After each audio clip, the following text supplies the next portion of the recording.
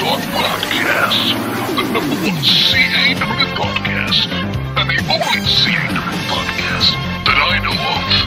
And it doesn't matter if there are others, because this is the best CAW podcast ever, period. And if you disagree, go and fuck yourself. Join the Jim Cook as he interviews all the stars of CAW with successful interviews such as the dictator of CAW, Shell Wash, P.I. Bedlow, Alex James, the Jabroni Connor Green, and Kid Worldwide, Mick McManus, the B.U.A.T.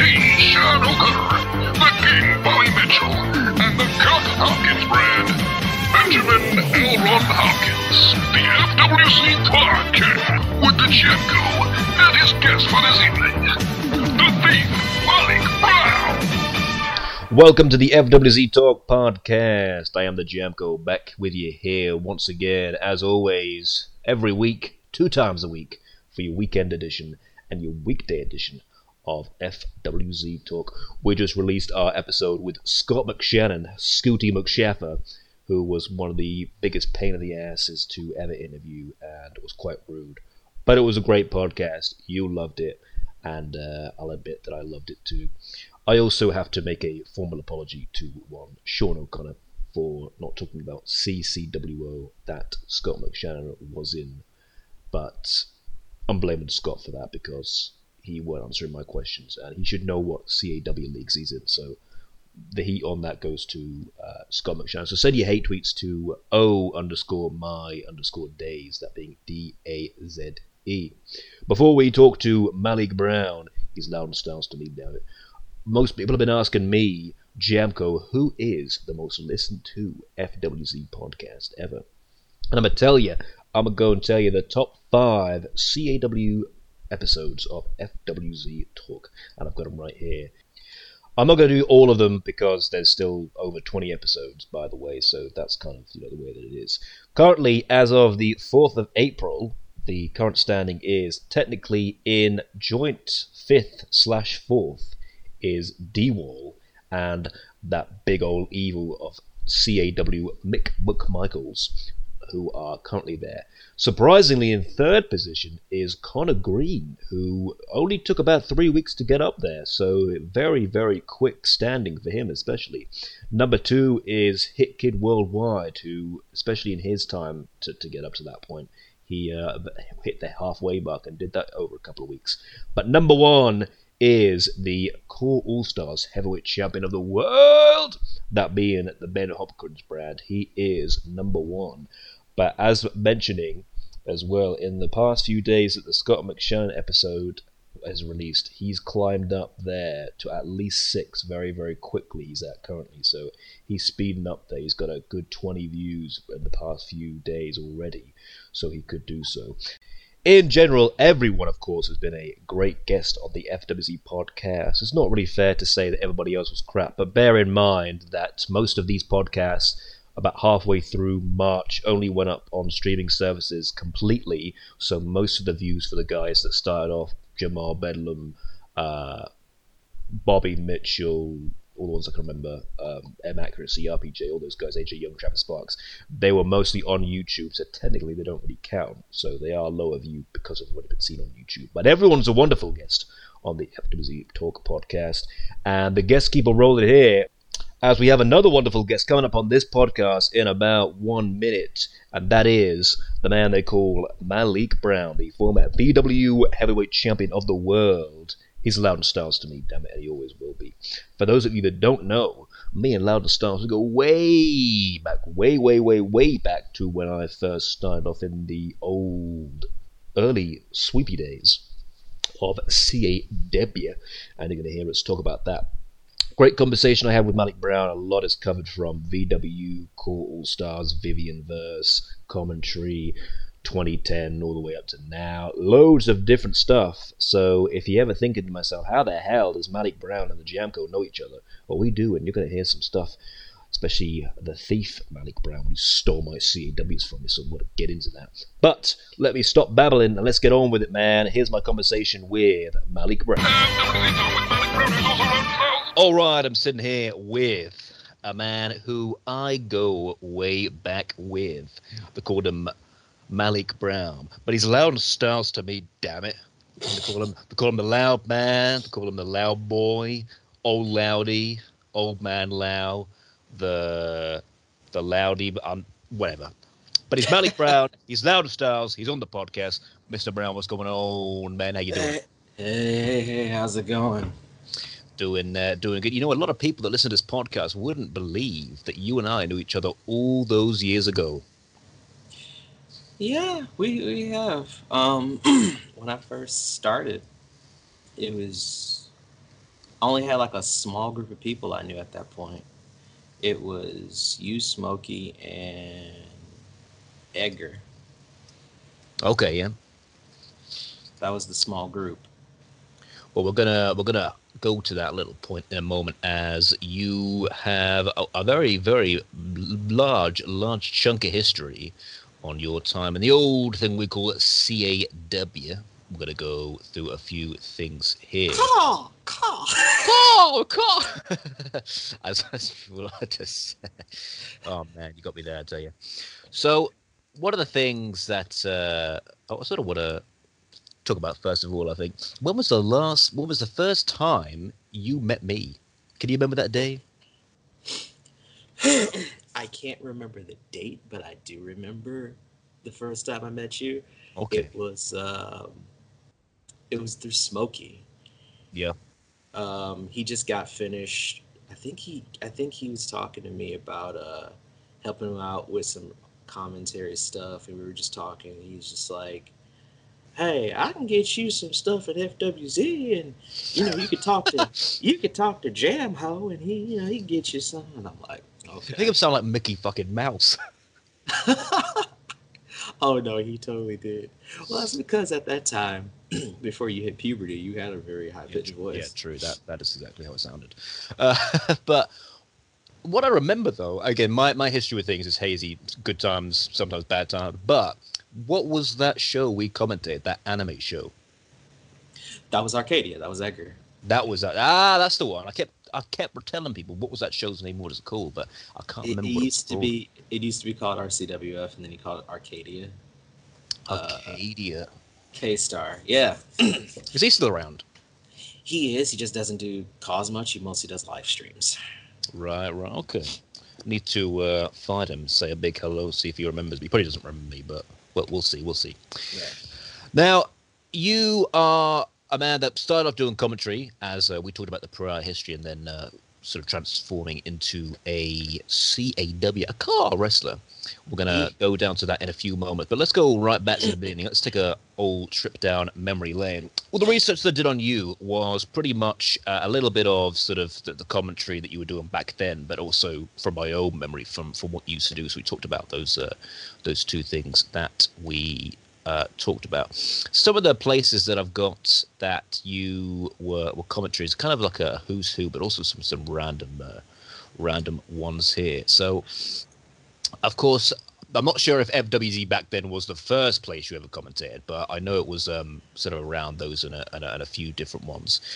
Most of the ones I've got were on here. We've got WEDF, which we both know a lot about that league. Mm-hmm. I've also, and again, I'm going to have some leagues that I have no idea about. So if I pronounce them wrong, I pronounce them wrong. But I've got leagues here such as NESE.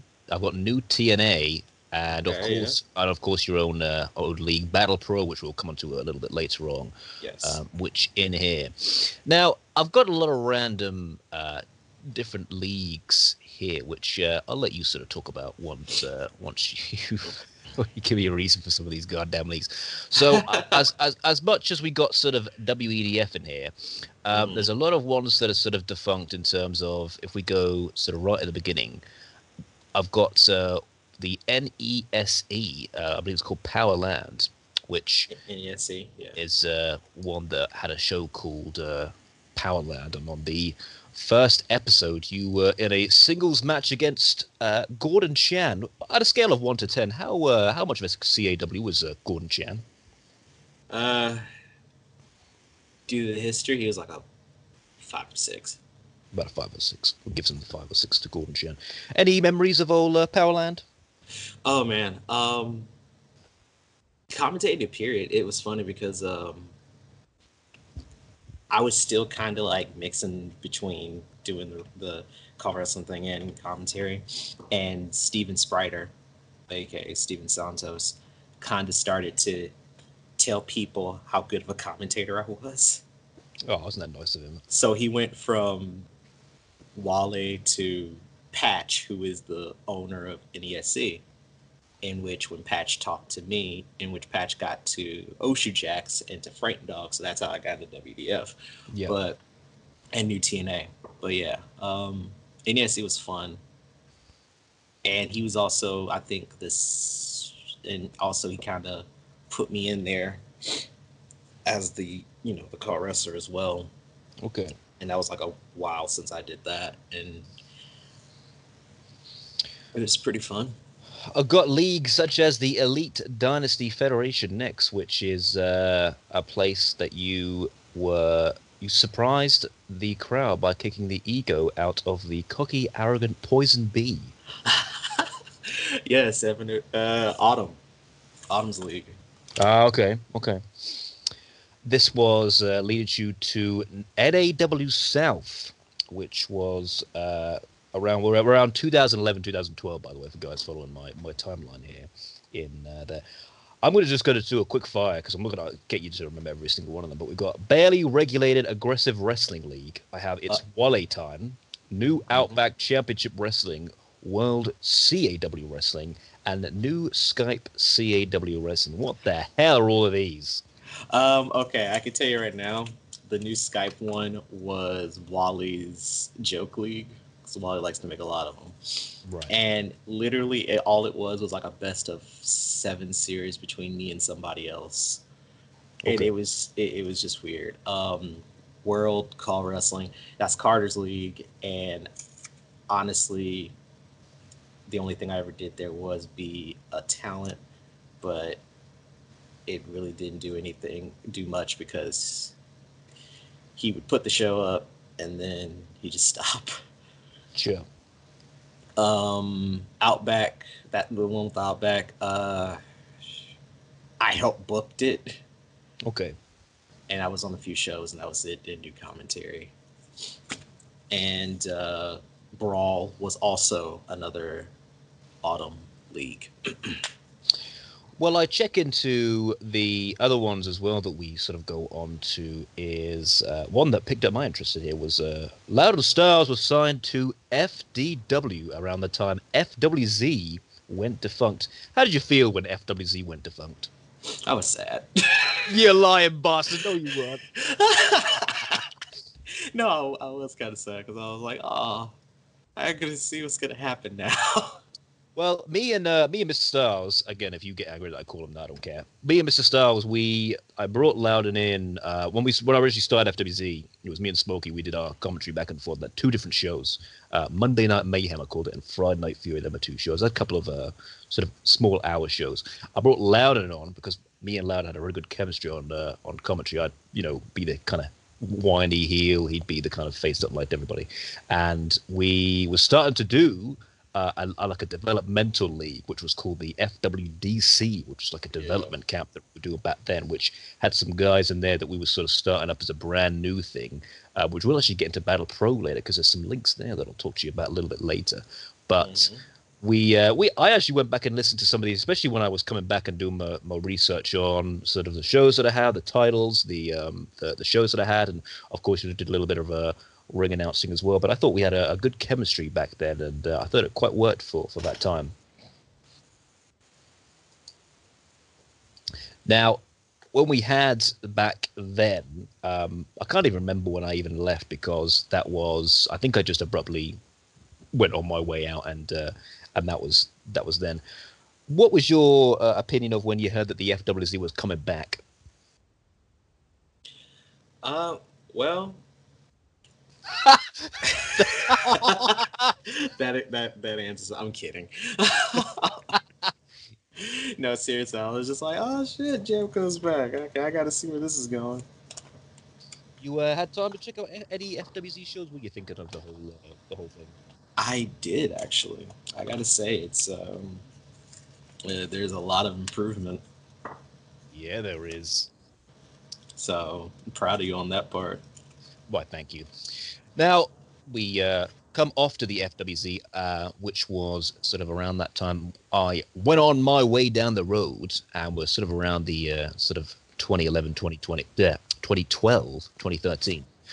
What was your time with FDW? Um, it was good because like I said, I always say this. K Star was the first person to get me started, but Smokey is literally the first person that got me where I'm at. Yeah. Like, there's to be legit. There's three people off the top of my head that I can say are the reason I got to where I was. K Star, Smokey, and Spriter. Yeah. Smokey was the first dude to give me something outside of what I was doing. Yeah. And also he was the first person to go like, I'm gonna give you a chance to be a car wrestler too. And he did. So let's get into the conversation, because we're going to have a lot of controversial topics on this, but we're going to do it one at a time. Your relationship with Smokey is a little bit different to my relationship with Smokey. One of the things that I've learned, of course, coming back, is I've been learning about different groups, different things, and all the things that have been going on during the time that I left. And when I've had people come onto this podcast who've been talking about, of course, many different things. What would you say your relationship's like with Smokey right now?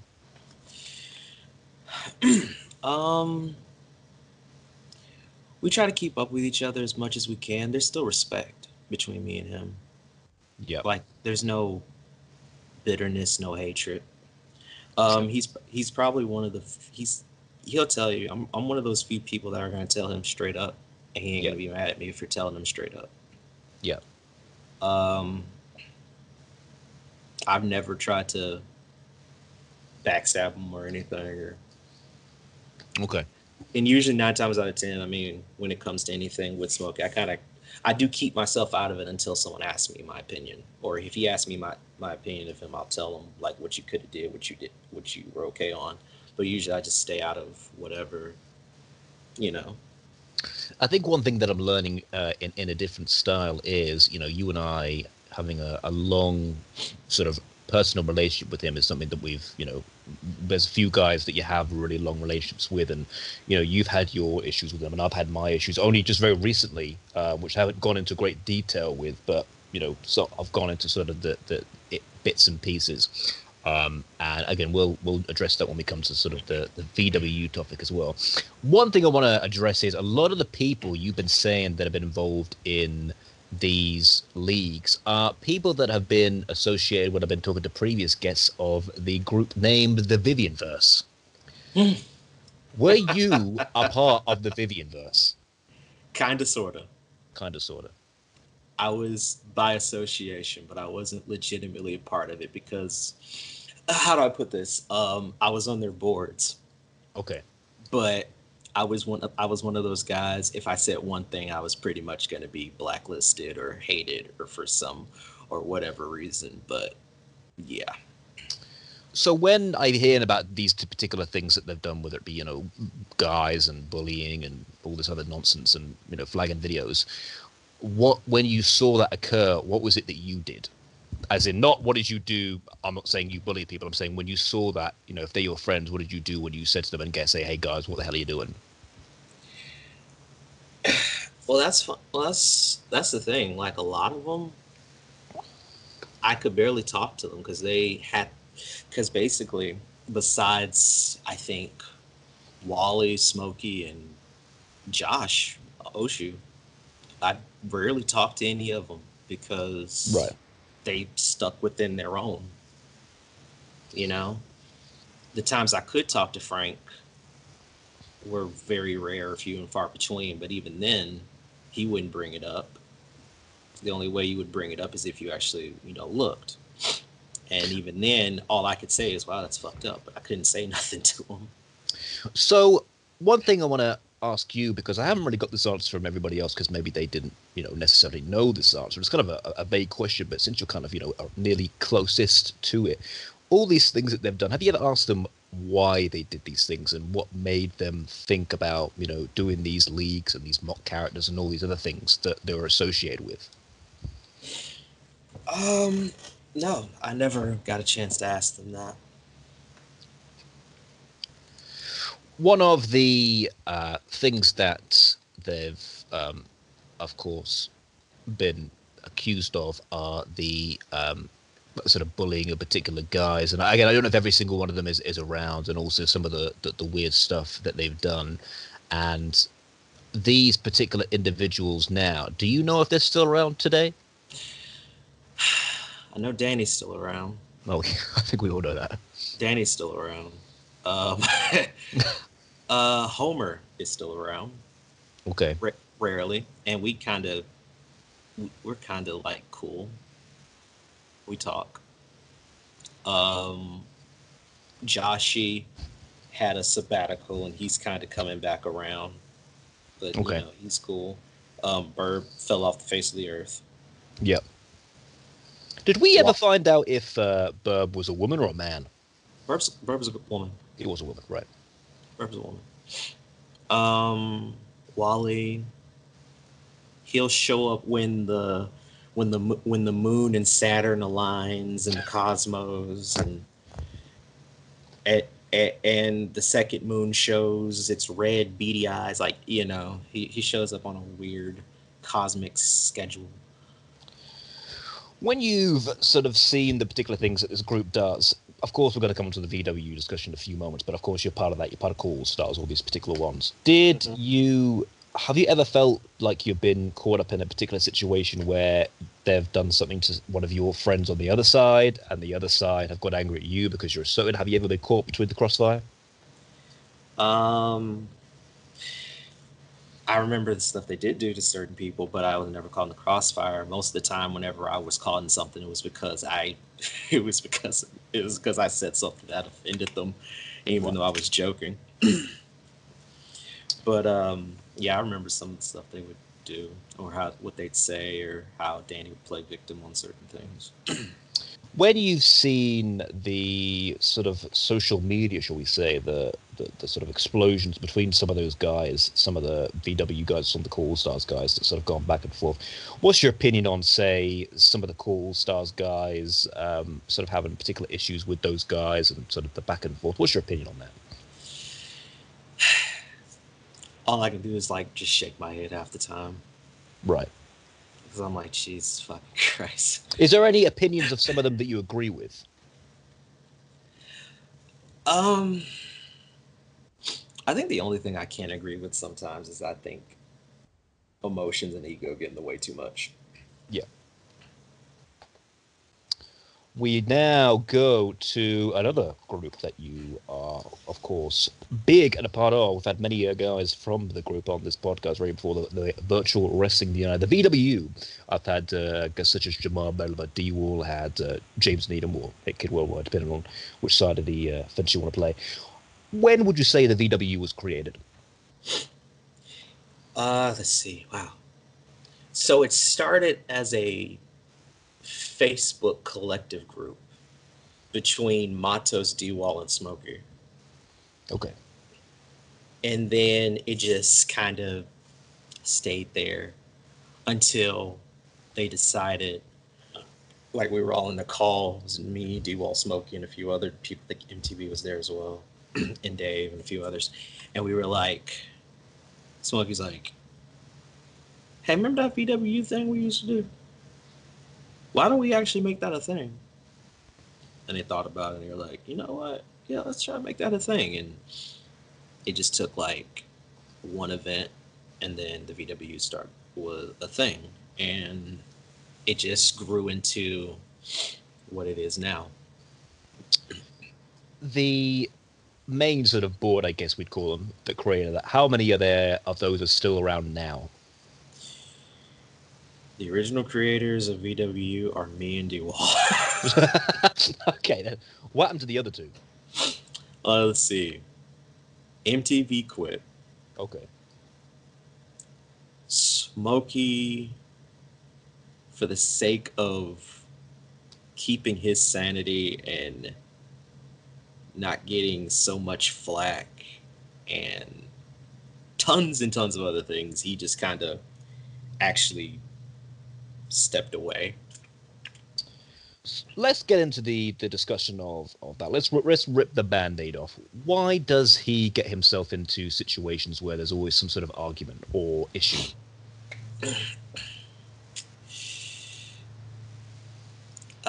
Smokey, I'm sorry, brother. I love you. Because he doesn't know when to just not. He's actually knows how to do that now, but he does it at the wrong points. Yeah. Even I think Josh and me talked about this before. Smokey's biggest issue is that he kind of doesn't know when to not be confrontational. Yeah. Like, there's just some people that'll say shit to you, and you just got to be like, okay, whatever. Look, I know who I am. Yeah. Let my record speak, not my. I should just be that person to let my record speak, not go off and because. And the other reason is because they know they can get some out of them. Yeah. So they push them, and they poke them, and they prod them. And I always tell them, like, dude, everybody's gonna have an opinion about you. Just fuck it. Yeah. His thing is he's super confrontational to the point where it's a detriment to him. I think one of the issues that I've had previously was when I first came back, and I mentioned I do some conversations talking about sort of that I could say brief, but it was 10 years, so it's not really a brief period, when I left. And there's particular things that I've been filled in during the time. And of course, when I came back, I was still friends with Smokey, we were still tight from whatever it was. And of course, I got introduced back into the particular groups, the Cool Stars guys, everything like that. Quite good friends with some of the guys in there.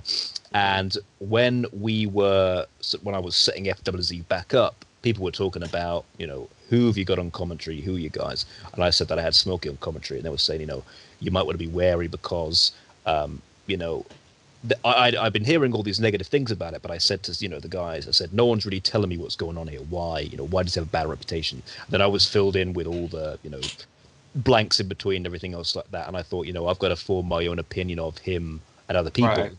Well, rather than them telling me, because we all got different relationships with each other. So put him on the commentary. He started doing his thing, because I thought maybe we could create that chemistry like we had, where that kind of argumentative thing going on, heel face kind of thing. That would be handy. And I was almost trying to find that same chemistry we had back then now, but it was a little bit different. What I tended to find was when I was doing the commentary, I was very, very big on getting, of course, the guys over, because I'm introducing new characters. So the heels, I'm talking about how vicious somebody is, I'm talking about how nasty somebody is as a face, how beloved they are. And what kept happening was everything kept coming back to him.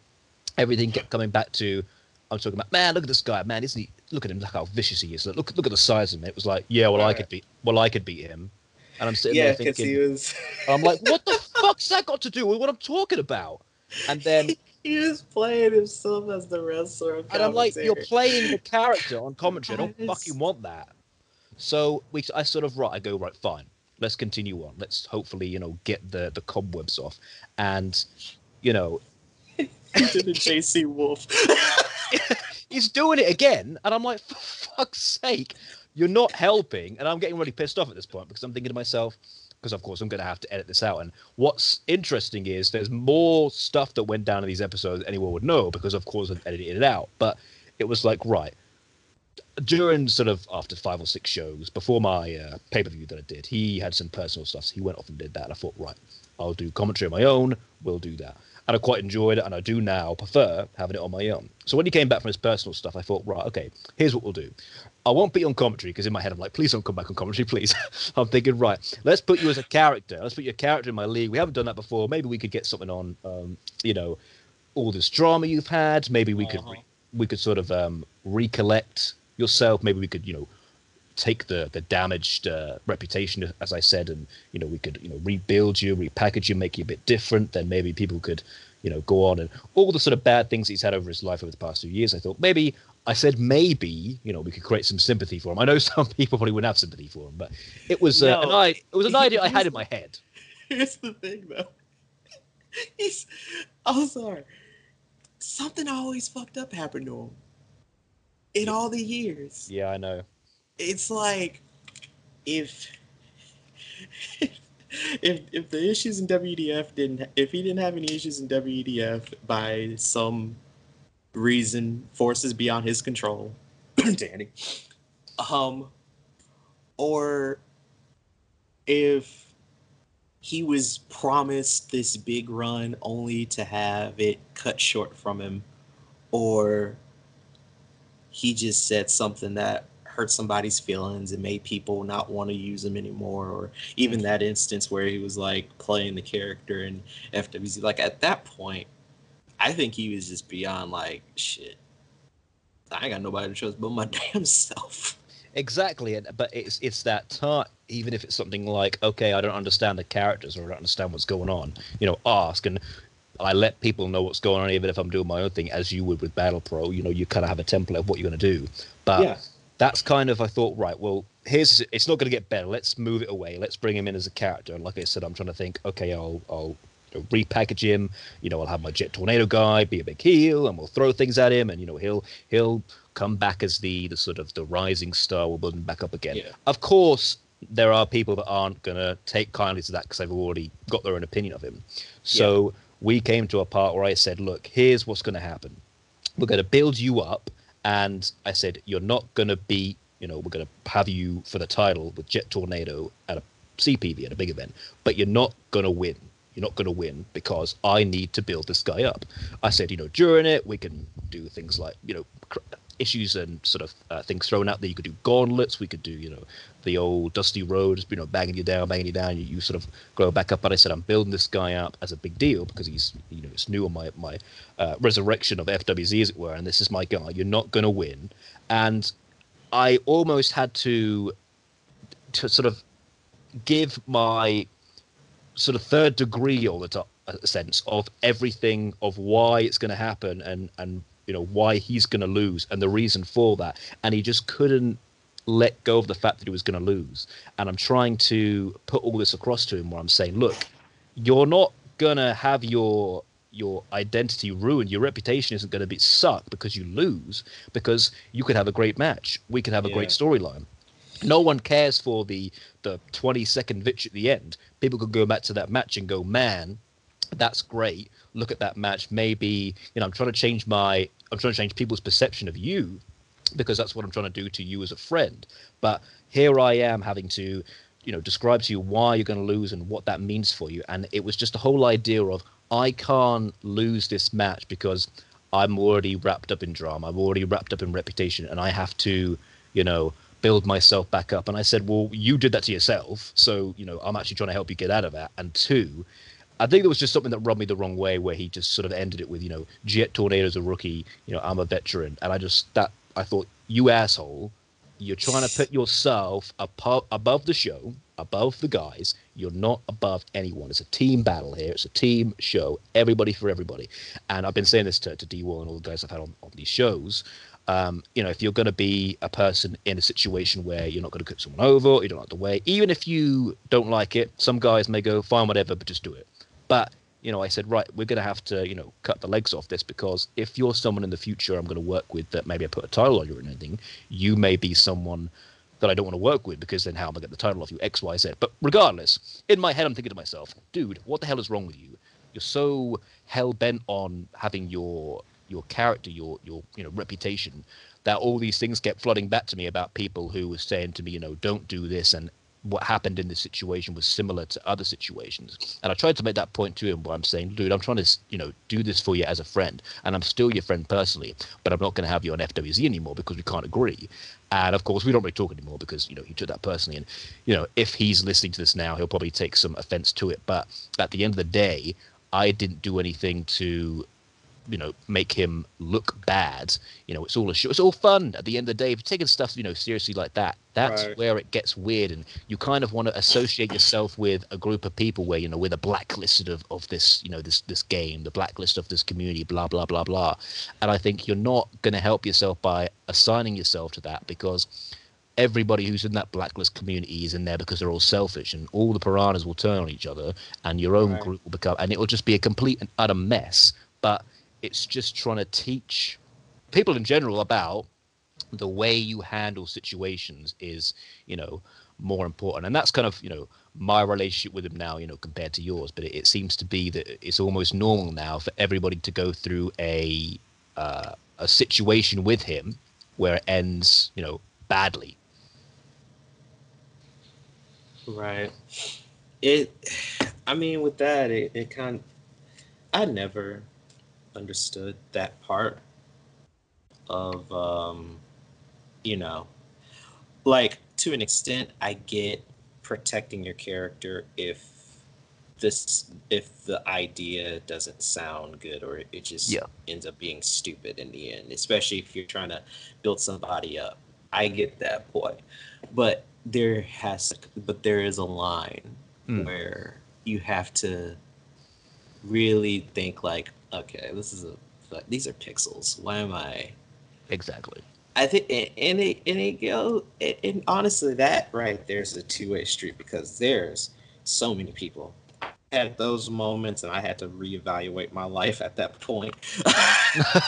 um, I've had those moments. I think everybody to some extent has that moment, and it takes them a while to realize, holy shit, what am I doing? Yeah. I don't think it's just a one-sided thing. For Smokey, real talk, it's not one-sided because to me I've always felt like both sides had that same kind of thing, and Yeah. considering that Smokey for like I think 10, 11 plus years always had to be that guy that was like, I'm promised this and then Mm, somebody f's me over. So now I'm at that point where I'm like, I'm so, in a shell, and I'm on the fence every time because I'm like, are you trying to fuck me over too? Because well, it's almost having this idea that and I said this many, many times in the show, many people, I understand to an extent people who take the character seriously because they've put a lot of creative time, they put a lot of themselves into it, so they may get lost in taking things personal. But as you and I know with shows and everything else like that, plans change all the time, and that's just right, the way it is. You can't then go, oh, so this is changing, I'm being, personally attacked. That's not the way it is. You need to start thinking about more everyone than me. And if you're not acceptable to that kind of change, then no one's going to want to work with you because everyone's going to almost, dance around you without saying the direct thing that they want to say to you because they'll feel you'll blow up. And that's not a good reputation to have. You're just going to end right. up being someone that everybody sort of wants to go around. But that goes for many people, and that kind of leads me to the VW in a sense, because we kind of got sidetracked with that. I know he sort of went off his way with the VW. Hmm. Why we've had sort of many issues with the VW that we've seen with particular people who've been in it and out of it and all that kind of stuff. But why do you think? I'm going to say FWZ then. Why do you think VW has that sort of smoky kind of no pun intended, that sort of that negative haze over it quite a lot of the time? Because of the people that we befriended, and the fact that certain people don't like those particular people. Hell, even me, nobody likes me, and they, I like you. well, No, I'm thank just you. kidding. I don't like you. Okay, yeah, I hate you too. You get anyway. But no, it's like, so the first issue was literally when we had Cash, Hmm. and everybody on Call Stars hated Cash. And at that point we were like, well, he ain't did wrong to us. Right. He we know, so we heard about the past and we were wary, but we were like, okay, but that's the past. Yeah. Here's the present. Here's the now. The now is he's cool. He's not hasn't done anything to us. Okay. And then stuff happened. The first bit was somebody who will not be named. Okay. When he first started to really do some it literally started because of a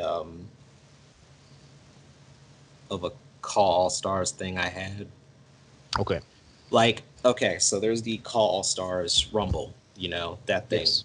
where if you win, you get a opportunity at a specific world title or the Call All Stars world title. Yes. And so um, Sean, 3 months before Call All Stars was going to happen, told me the rundown of what was going on and what So he told me like, okay, so I had this whole idea and plan of how the Call Stars Championship is going to go. Okay. And he told me that I wasn't a part of it, and I was like, cool. Let me use my Rumble win for something else. He goes, for what? I go, let me use it for the VW World Title. Okay. And he goes, totally fine with that. Okay. And so I told everybody in VW, this is what's happening. Ben's gonna win the title. I'm not gonna be a part of Call Stars because, I'm not planned in it. I'm not mad. So I'm gonna use it for VW. I was cool. Everybody understood. So when I made that announcement, all I remember is that Mist, who was a part of VW, but he's also part of Call Stars as well, was making such a big tizzy about it. Like, Oh, really? He made such a big tizzy about the fact that I did that, and it just kind of blew up to such an extent where Wait, he got angry at Sean or you? he got angry at the fact that I was using a Call All Stars thing for VWU. Why would he be bothered by that? To this day, we don't know. Right. But it happened, and then it just blew up into something else, and then it got to the point where he got ridiculously petty. Okay. And we booted him out. Sure. Meanwhile, on the other side, they're going, well, we've always told you how Mist was and everything, and yeah, we were like, we knew, but at the same time, it wasn't it. He knew how to keep it secret. You know what I mean? Okay. And so there's that, and then there was it's usually the reason why I think we do get a lot of that shadowy reputation of nobody likes us is because it's just the people that are in it that we give people chances, and it's people that they already don't like. I see. Okay. And whenever something happens, they're the first to go, well, why the fuck did you put him in there in the first place? We told you so, and we're just like. But has there not been any guys that they've said, hey, this guy's done this, or you should touch this guy, and sort of thought, okay, maybe we shouldn't touch this guy because he's done X, Y, Z? Let me think. Because I know to a degree you're going to think, well, every guy that comes through, you go, well, he did this, but we'll give him a chance. But there's got to be someone where you go, he doesn't feel right. He rubs me the wrong way. Shit, there's about 4 of them. Let's see. I think the main, honestly, I think this is just from D-Wall's perspective. We never let Carter in. Well, we never let him commentate. We let him in the group, but he's not like anything. That's for purely his reasons. But if there has been anybody, honestly, I think the only one I can say is Sonny. Okay. That's like the main one in a way. But what I'm seeing here, which is quite interesting, which again we can talk about because we've had history with WEDF from back in the day, and we both used to commentate those particular things. Now, usually I would address heat between Vivian Verse, VW All Stars, and all the other ones. But is there some sort of I've seen this weird dynamic now. When I came back, for example, I saw WEDFs quite highly because I used to do the show, knew Frank, blah blah blah blah, and it seems to be they've kind of gone off the sideway into their own thing. Have they become almost their own thing? Is there a particular situation that made it like that? Because I just find it, I mean, of course, from my perspective, it would be different because I don't know, but is WEDF now seen as negative because of the people that it's associated with now, or is there sort of a group that is separate to VW Core? So why have they sort of shifted to sort of their own separate sort of, I guess, blacklist group, as it were? Because they burn bridges. Okay. You probably don't know this, so I'll kind of explain because I think I've told everybody this in VW and anybody else that ever wanted to know. Okay. Oshu Jax helped Frank book WEDF, both Raw and SmackDown. Okay. And then it got to the point where he did SmackDown, and Frank would book Raw. And for a while, it was like that. It was cool. Josh was mentally done. Like he Right. was suffering from burnout. And then what made it crazier is that when Frank wanted to do WF NXT, it was going to be autumn, and then Josh took over that, and he started to do that. Frank kind of was telling him like, I don't want this, I want this, I don't want this, I want this, and so that with all the other stuff that was going on, a lot of friendships that were getting destroyed, a lot of friendships that were being severed because of some people in on Josh's life in and off of the internet. He just said, I'm done. And Okay. he left. So Frank took over everything, and Frank also has like a huge bout of self-deprecation. Mm-hmm. So it went from 1 minute he'll be like, hey, I need help, and he'll be all happy. And then the next minute he's like, everybody's fucking out against me. Everybody don't like me. Everybody, Yeah. I asked for fucking help and nobody wants. And I'm just like, motherfucker, we all going through our own Yeah. shit. Calm down, I think And I think when it comes to Frank though in particular, and this is going back in the day, he at heart he's a good guy, but his issue is he's very hypocritical in what he says. right, He wants to sort of make this whole league and everything like that, but I understand when he says things such as I'm trying to do things because I've seen people who shit on his product who he's working with, and he just lets them do it, and that's when he then reacts because he then says all I'm trying to do is make this league and you're all shitting on it. But if I'm in his position, I'm going to tell all them, well, watch it or fuck off because it's my show. I have the last say. If you don't like it, don't be a part of it. I'm not going to right, allow you to. It's kind of like WWE fans kind of say, like, oh, I hate it, hate it, hate it. Yeah, but you're going to watch it, so you're hypocritical. yeah, So shut up.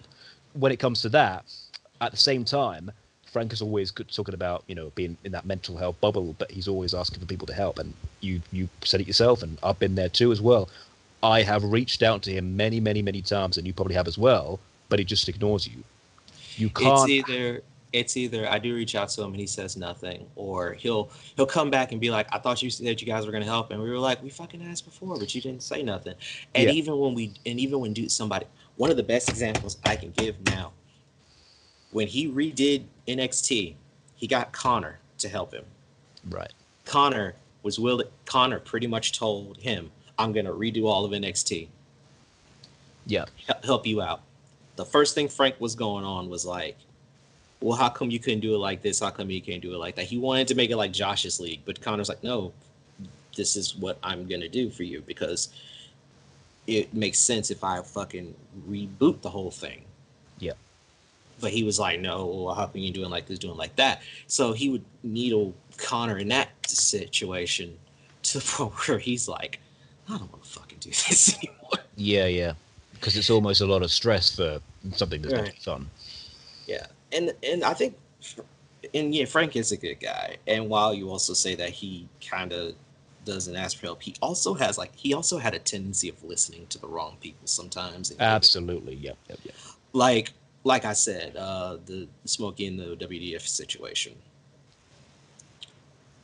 Smokey was gonna have this big thing, and then Danny kind of told him no. He listened to some people. Smokey Okay. got Suspect. I can't tell you how many times the character Suspect had such a huge run only for it to be cut short because Burb or anybody else was like, I don't like joke characters. It makes no sense. And then next thing you know, Right. Suspect is like put off in this fuck off tag team where he's like fucked off in the mid card or he's, So there's that. I feel like though with WEDF though, for what you've just mentioned, there's kind of too many cooks in the kitchen, and you can do that, which is great. But you got to have someone who says that I have the final say. When it comes to calls, and we'll get onto VW, Right. like call styles. Sean's going to have the last say regardless, but that's good Right. because at least you got some structure, you got a template. You guys, I'm guessing it might be you or D-Wall or whoever, Jamal, whatever. But that's what's kind of Mostly it's me and D-Wall you that and have D. the final say. But it's kind of having that thing where he's bringing all these people on that same level, but he's not communicating to say I have the last say, or He's saying, you either say you have full reign and you do what you want with it and I won't get involved, or I have the last say.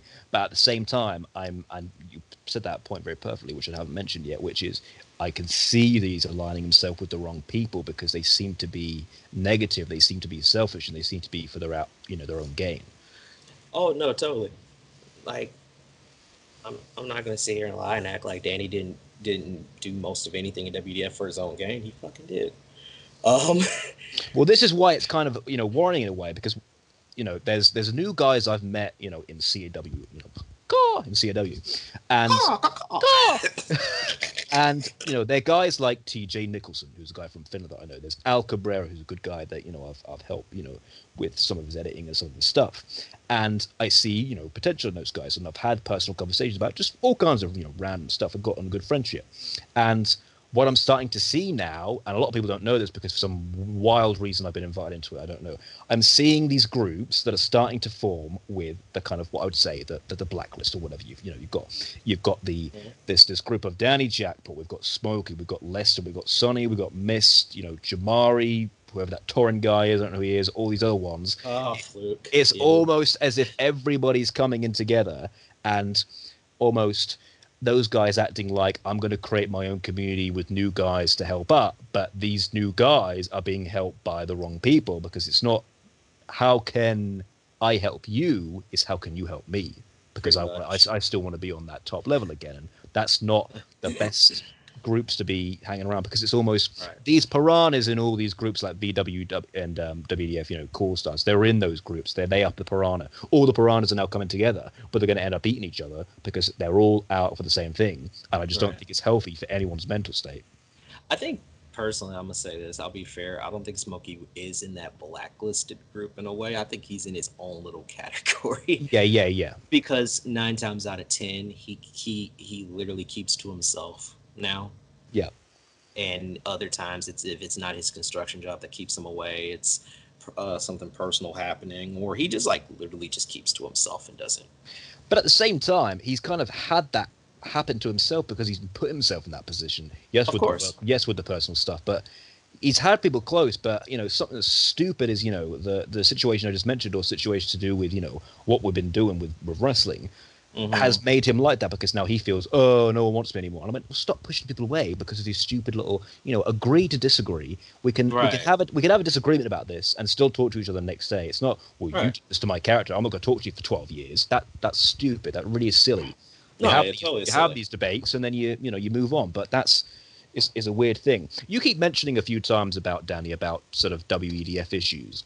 What kind of WEDF issues have you seen that involve him? His over pushing. That was totally him. Okay. Like I said, the one thing with him and Smokey. I don't know if you remember this. You remember when Smokey was in that Kozlov feud? Yes, I do. Oh, want to know why he was in that Kozlov feud? Oh, Jesus Christ. Because Danny whispered in Frank's ear he shouldn't be in the top. Vladimir Kozlov. So they put him in a Kozlov. So they put him in the feud with Kozlov. Every time Smokey got anywhere close, they was like, okay, you can keep him mid-card, but don't put him main event. That was Danny doing that. Danny kind of I would say he's a little bit better, but then again, I wouldn't know. I haven't talked to him, and the last time I did talk to him, I kind of clapped back at him when he tried to make a joke, and I clapped back at him with another joke, and he took it too seriously and tried to play victim. But other than that, what's your overall opinion of Mr. Jackpot? Wow.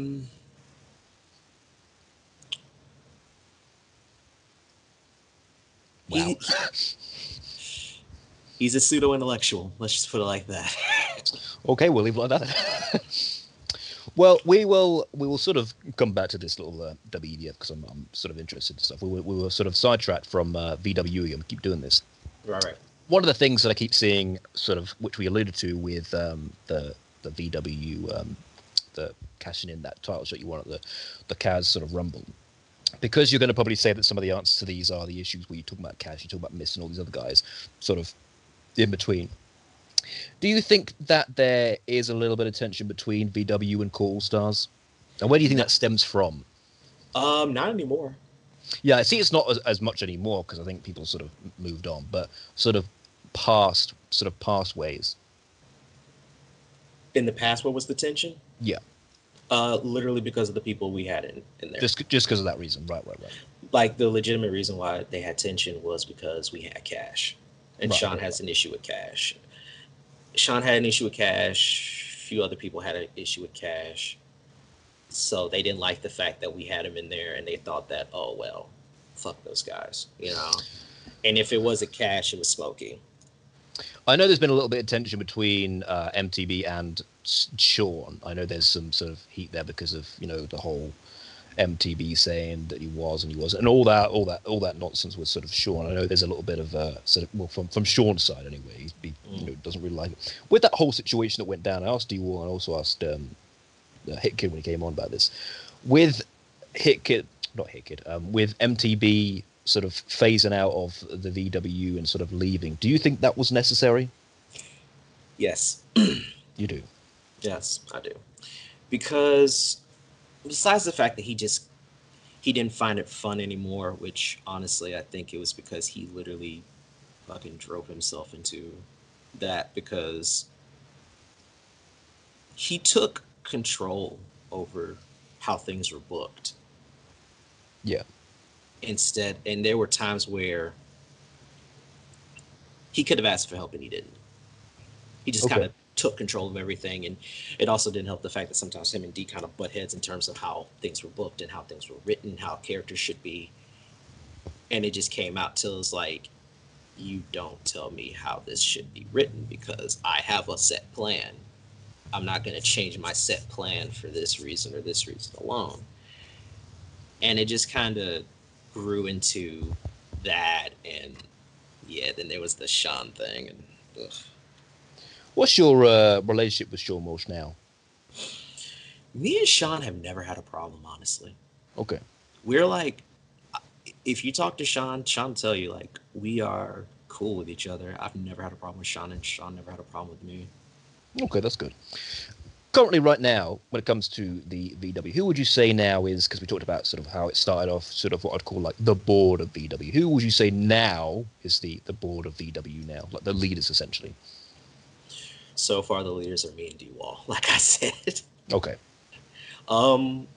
It used to be myself, D-Wall, MTB, and Dave. And so now it's pretty much me and D-Wall kind of taking the reins, and whatever decision, whatever idea someone has, they always go to D or they always go to me. Okay. Well, there you got it, boys and girls. So with VW, you have many different events that are coming up. You had your prestige things, you had your sort of different sort of events now. What can we look forward to in terms of the future events for VW? Well, you can look forward to the next prestige. That's going to be coming up right after Infinity, which is going to be a fun event. Yep. You can check out all the VW Worldwide, which is basically a showcase, showcase matches from other companies that are affiliated with VW. Yeah. Get to see that. I know you've had your Most Wanted, your Elevation, Insurgency, Duality tournaments as well. Also, Queens of Wrestling. Queens of Wrestling, yeah. Look at that, he's already corrected me. When you see some of these sort of shows here, I kind of feel like VW is almost like a hybrid. Would that be correct in saying that? Yeah, yeah. It's a hybrid. How do you go about, because this is always something I quite find interesting. I kind of have it a little bit of a hybrid in my own show, but how would you go about booking when you've got a sort of original character versus almost a fantasy character? How do you sort of book two guys when surely if a fantasy character goes over a legitimate character, that doesn't really make any sense, right? Like how do you almost go against Sonic the Hedgehog or anything like that? Well, funny enough, I think we are very, I don't know if Dia ever notices it, but I notice it. We're specific on how on certain fantasy characters we get, right? Okay. Like to the point we have a certain degree of realism in it, to where it won't look silly. and you can legitimize them to such an extent where it won't feel like, what the fuck, you know? I hear you. It's always a difficult thing because it's almost, if you got a guy like, you know, a big rising star, whether it be, you know, V-Park or Jamal Bedlam, you know, John Blacko's Mason Chronic, and you have him going up against maybe, I don't know, a Bowser or something, it kind of, how do you book it where it doesn't look ridiculous in a sense? Because there's other people that could look at that who are kind of your really, really, yeah, you're sort of strict original character guys who don't like fantasy at all, who could see it as stupid. Right. Well, luckily for us, that whole thing has kind of died, and we don't have a lot of people, fan base wise, that would look at that and go, "Where's my original characters from this?" We don't have that.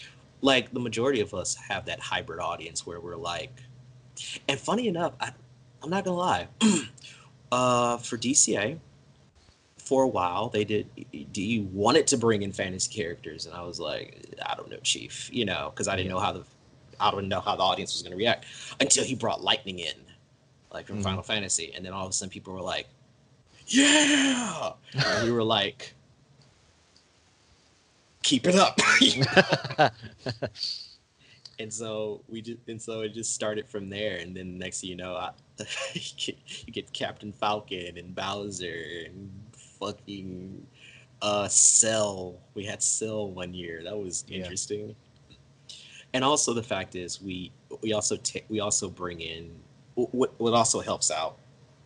You bring in fantasy characters from other leagues that people remember. Oh, right, yeah. That way they can go, "Holy shit, that's awesome," you know? Like, yeah. Like, oh, let's bring Edward Elric in, right? And they'll be like, "Yo, SCWA, Edward Elric," you know? One of the things that we're going to talk about next is, as you talk about the VW Prestige coming up soon, I'm guessing you're going to be doing your Prestige Festival. Are you going to be doing that again? We are going to do the Prestige Festival.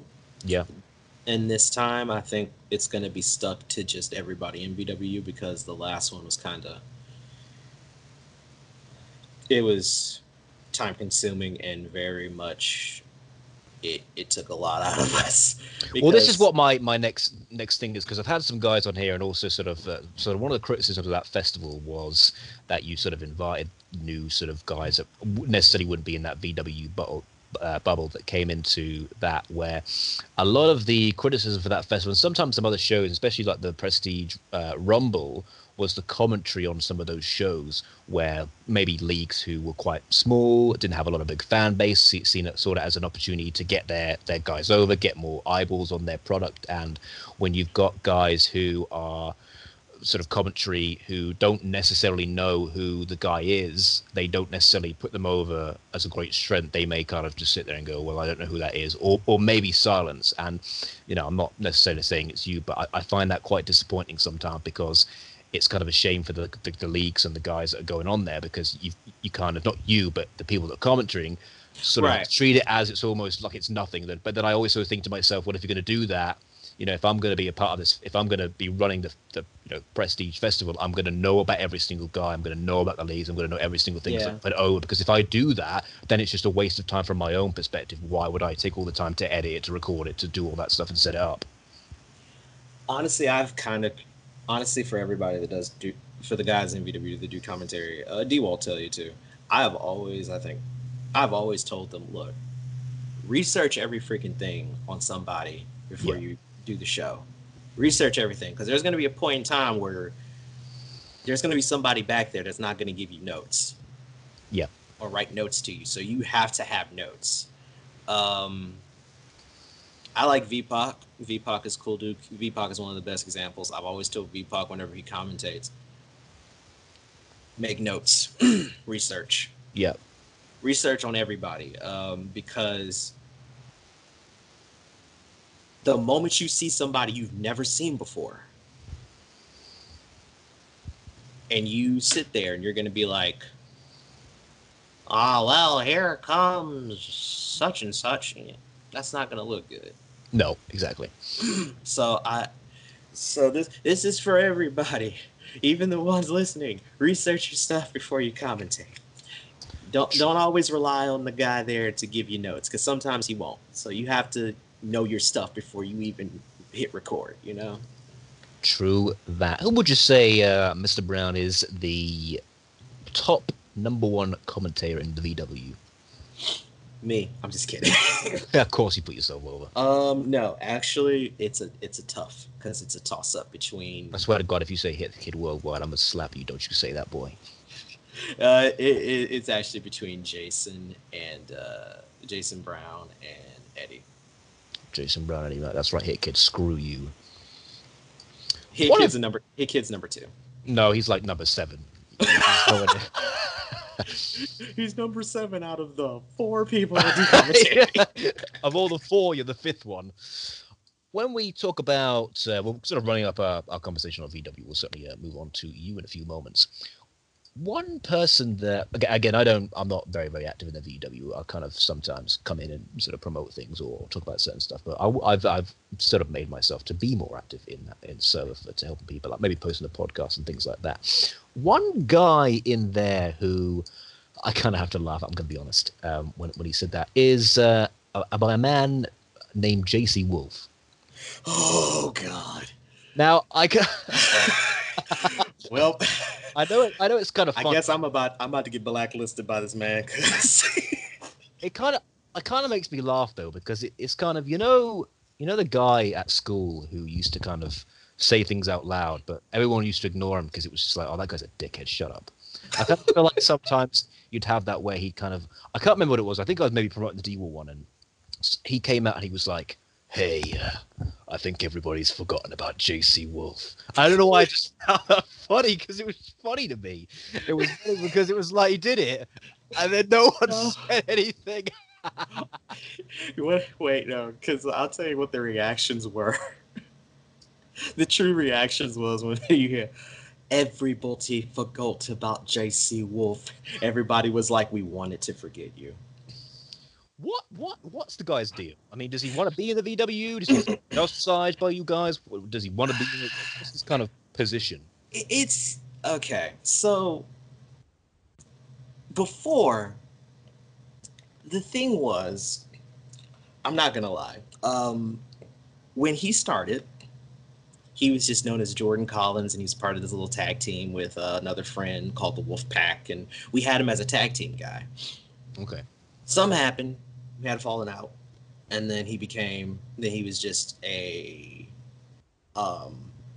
singles guy. Okay.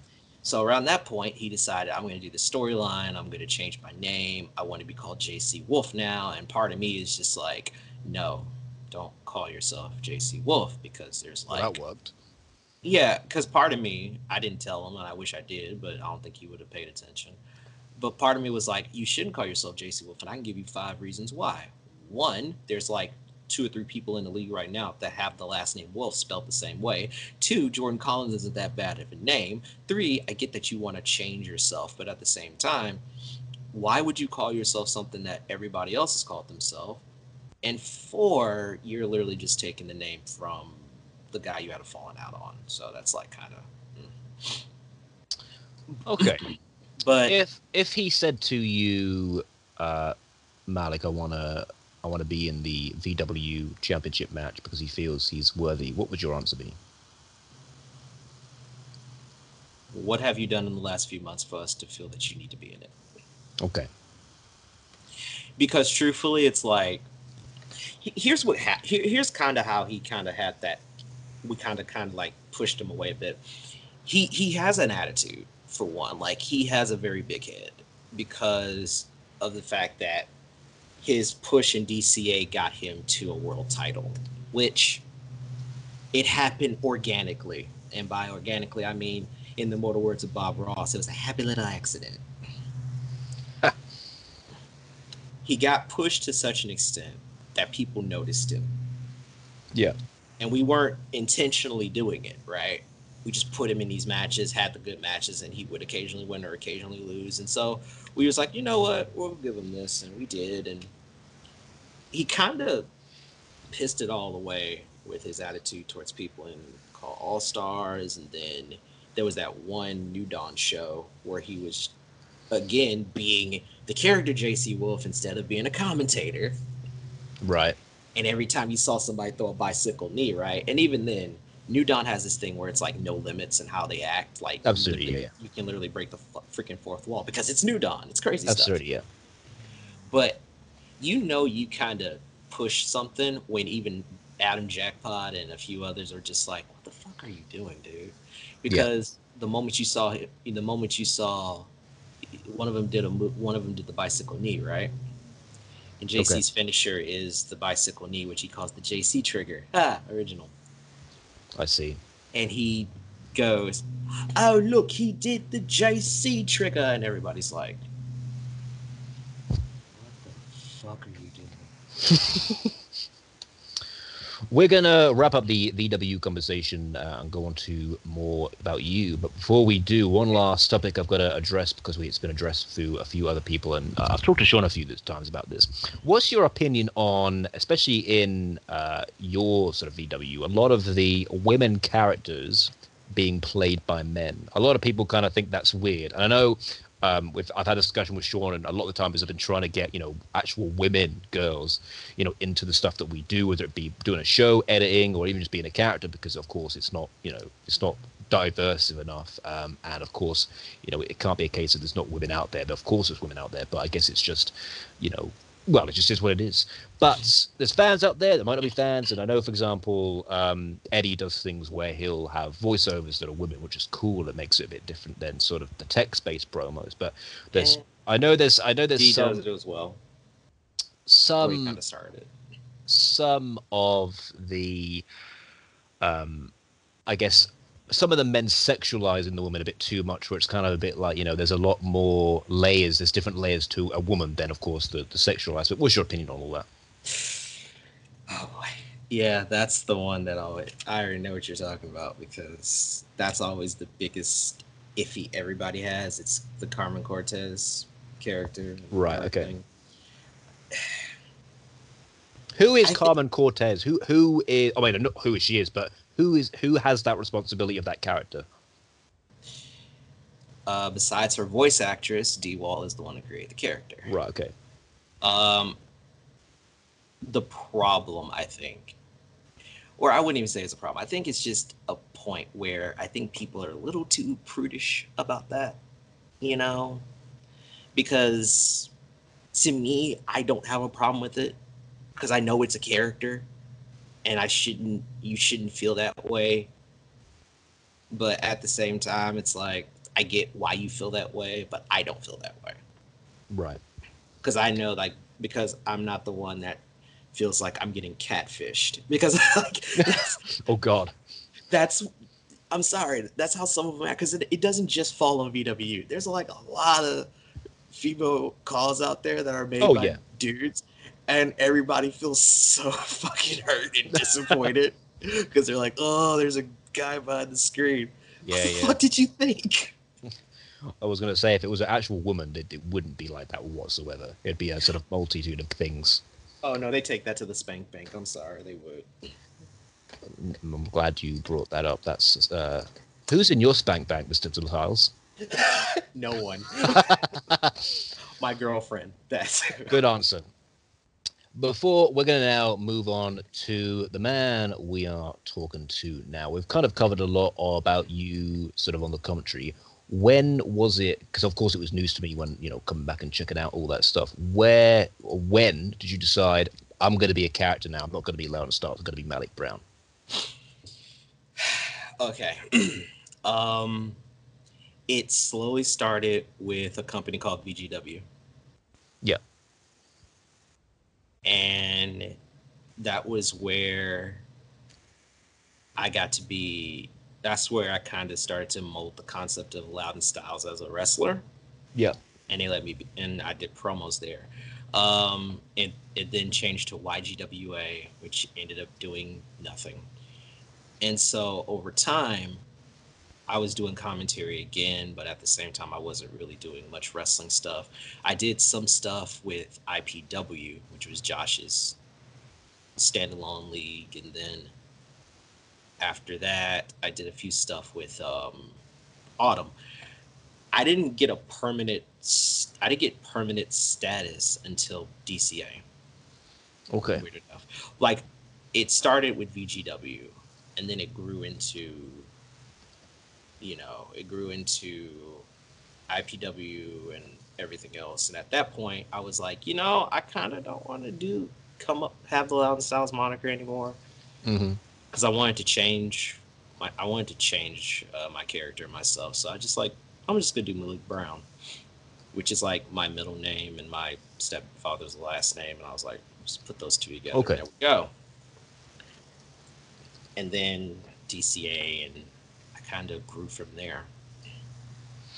What would you say is because everyone, especially to the guys that I've spoken to anyway, they see your promos as kind of something that they see as quite high caliber. Where do you get your sort of inspiration from promos? Is it just off the look of the turn, or have you actually seen people where you take some sort of things from a little bit of this, a little bit of that?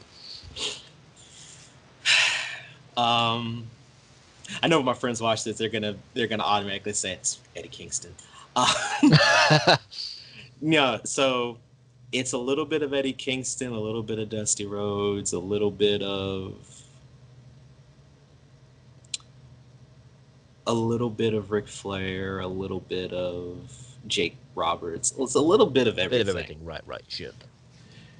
I kind of, and the thing is, like, I literally spend most of my time in a mirror, just doing promos, trying to get my tone of voice right, getting the idea of what I'm going to do and what I'm going to say, and, When we look at your sort of character as a whole, it seems to have gone through a few sort of different evolutions. I feel like there's a sort of a new evolution coming out sort of now. Sort of tell me about that. I've always been that kind of guy that's like, I don't want to stay in one spot. I don't want to stay in one thing. I want to evolve myself. Yeah. So when I started, like as Loud and Styles, I was just this guy that would come out with the meme shirts and have a cross between being fun loving but be so super strong style. But then I grew to Malik Brown, and it's like I still got that Japanese influence, but at the same time I still keep my Southern influence and work that way. I went from Young Black and Violent to the Violence Party, which was a Happy Little Accident D-Wall throughout, and then it grew into the Determination Machine because I like Undertale. Okay. Well, you will be at this most recent Call Stars. You're going to be going on against John Blackos. What's your opinion on John Blackos? I love John Blackos. I think everyone loves John Blackos. Don't fight beach thriller. John's great, man. I tell you, we have like I think 20 or 30 different memes on Blackos. It ain't even. And every one of them is like fat beach for some reason. Either we're all the biggest racists ever, or we're just a bunch of crazy kids. He doesn't mind it. He plays along. It's a good job he does, or that could go a completely different way. But we now go to sort of a little bit of a mishmash here. When we talk about the character of Malik Brown, you've kind of been put in a sort of main event sort of spot and things like that, especially within the VW. Within sort of Core All-Stars, kind of been a similar thing, but not sort of to that extent. Do you have a long way to go, or even anywhere to go, when it comes to Core All-Stars, the Core All-Stars title, things like that? I think I do. Yeah. I know. I have a feeling that I do have a while to go. I don't know how long it'll be, but I know I got a while to go before I think Sean is like, we want to put you up there for the Call Stars title again. Yeah. But like I'm working my way up as hard as I can. And sure. You might see me next year. I'm just say that. Ooh. Do you already know what you're doing next year? No, I'm just making a prediction. You might see me next year. Right. Well, for the Call Stars title. We'll hope, and that'll be kind of like a weird. Actually, that would be right up your alley. You versus Ben Hopkins. You could just do a British accent, mocking him all the time. Oh, trust me. I've been waiting for a Ben Hopkins promo, and it's literally gonna be me talking to Ben Hopkins, yeah, and telling him how much of a fucking chav he is. Yes, right. You are chav, Ben Hopkins, you bitch. with the character in sort of currently in the front rear, as it were, you do on the side do a Lee Cool Battle Pro. Yes. Now, Mr. Styles, I've got a goddamn bone to pick with you. You son of a bitch! You took my CAWs. You took my cause. You were gone. You weren't gonna miss him. For those of you that don't know, as I mentioned right at the beginning of this interview, me and Mr. Styles working on a well, it was like a developmental thing. No one else was doing it, so that was kind of what we did. We called it the FWDC. Off the top of my head, I think I maybe only released 2, maybe at best. We had a whole thing going. I actually do have a third one still on my computer here, which I never released, but I'll tell you which ones these are. So if any of you are like, man, you and Malik Brown, what were these? Oh yeah, we did, and he stole them from me, the thief. Let's go down the roster. So Mark Butcher, who, when I recall, had like blonde hair, and we built him up to be this like hardcore guy. You took him. Yes. You took. Made him one of the most disturbing figures in COD.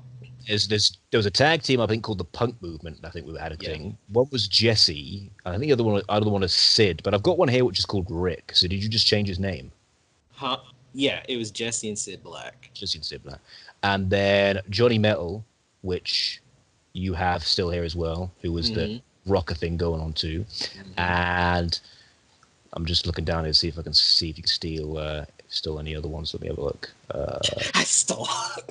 Well, I helped you. Gizamo! Oh, you stole my boy! And I don't use them as much now, sadly, because I don't know what to do with them. And the other ones, I think that's it, really. I think it's something that you never took, and maybe you don't know, but there was one because I had like a list of them of what we were doing. That was one. Yeah, we said that Johnny and that one, and there was one called Jizzle B. Do you remember that? I do, and I never used them. That was a shit name. That's why. That was terrible. Jizzle B. What the fuck is that?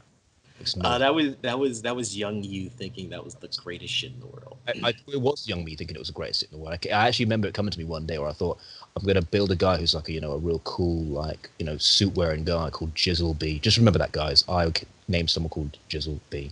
Now, I think what you should do, Loudon, is you should give me royalties from your show. For those, if they ever make an appearance, I want, like $4 or $5 per appearance, something like that. Well, here's the thing: is like, yeah, because I used them. I used Jesse and Sid, where he was called Rick, but now he's called Sid, and now they're called the Future War Cult instead of the Punk Movement Evolution. Johnny Metal, I've been using for years. Yeah. Gizarmo, I used him a couple of times. Had some for him, and then I had issues, and then stopped using him because I just didn't know how to bring him back in such a way. Yeah. In all seriousness, you've done a great job with them. I'm actually going through my files now. I have 8 different matches actually from the DC thing. So I wonder who else we had. But I think I will go through the old vault and see who it was, because there's quite a few here that does that. So if anybody was looking at those CAWs and saying, man, I found him right here. Oh my god, it's terrible. Oh my. The Gizamo looks like the Boogeyman. It's a SmackDown versus Raw 2000. Oh, awful! I can't look at it. Gizamo versus Mark Butcher, and Mark Butcher literally looks like bloody Cody Simpson. Oh god! And Johnny Metal was the only cool one because he came on a motorcycle. But if any of you are looking, he kind of keeps still. Oh, that's cool. Oh, I found Jizzle B. Here he is. He's got a white shirt. He looks like. I wonder who he looks like. I'll tell you who he looks like. Wanker. Anyway. He looks like a wanker, but can you imagine if Adam Jackpot had blonde short hair? Oh, dear God. That's really hard to think, isn't it? I don't know how to feel about that. But if any of you were thinking and looking at those CAWs and thinking, man, Malik Brown, you're such a genius. He's stolen from me, so he's a liar! I've also got a video here, actually, of Mark Butcher jumping off the stage onto Jizzle B. You should have used that for something, man, because there were some cool things. This is one of the games had some great cutscenes. Real talk, I've done crazier with Mark Butcher throughout the time in Battle Pro. well, it's good for you to be using them. I don't take it personally, not really, but maybe I will. But if they do get like on Cool Stars of VW, then I'm coming for you. You hear me? I mean, to be real, I think Butcher's already been on VW. Son of a bitch. I mean, he went into a landmine death match and he's scarred for life. A landmine death match. Oh yeah, you gotta watch that. We did it was a crossover show between myself and Afro Bandito of TCW Asterisks. Damn. Well, apart from all those guys that we mentioned, what is it you like about Battle Pro? Because I know you kind of you bring it back a little bit now and then, sort of with stuff that you do. Are you the only one that did it? Did you have a little team too, or not? Oh, repeat that. The Battle Pro, is it just you that does it? Do you have a little team around you? No, it's literally just me. Just you that does it. Okay. With the occasional of D-Wall, we'll do commentary, but Okay. I pretty much do the matches, edit the matches. I will jump in on commentary and do it, or D-Wall will. He likes to do this. Whenever I put the show up ready for people to for commentary, right? I will wait a week because everybody's doing something. I was like, hey, so I need somebody to do this for me, and D's like, Malik. I'm like, what, Malik? You son of a bitch, Malik. No, Malik. Check your PMs. I'm like, he's fuck. I already did the audio. All I had to do is slap it in. Or he does the video. He already does the video, and it's already uploaded on my YouTube, on my channel, because D-Wall's the only one I trust with my account, right? Right. So he'll do the audio, he'll do the commentary, slap it together, render it out, and then he'll freaking put it up on my channel. And I'm like, motherfucker. Well, it's I've checked out a few shows. You got some. I mean, all the way back to the old WWE 13, or some of those shows back there. So it's great to see some of those. One thing I haven't mentioned actually on this show is you were, of course, this is more of a podcast that comes up on the streaming services. But if you remember, you were a part of the second ever show of FWZ Talk, and I went through the vault, checked out various things. Would you like to know what we talked about? What did we talk about? Well, let me bring it up. I'm probably blow your mind. So we talked about CAW, of course. Right. We talked about the SMF forums. Oh my god. We talked about Val Venus in TNA. Give me a moment. I'm searching up some more. We also talked about how WWE sucks. We also talked about who's a bigger ass kisser, Chris Jericho or Triple H. Wow. We went in hard, man, back in the day. I'm pretty sure you said some mean things to me, as you used to do. And we also talked about Orlando Jordan in TNA. Jesus Christ, let's go back in it. Man. Jesus, right? I think I used to compare you to Orlando Jordan back then, just to annoy now I feel insulted. I never want to be compared to Orlando Jordan in any way, shape, or form. Orlando Jordan. Why would I want to be compared to a guy that basically used his sexuality as a gimmick to get over and he still sucked in ring? Come on. Can you remember when he wanted to go up against Ric Flair and Ric Flair was having done of it?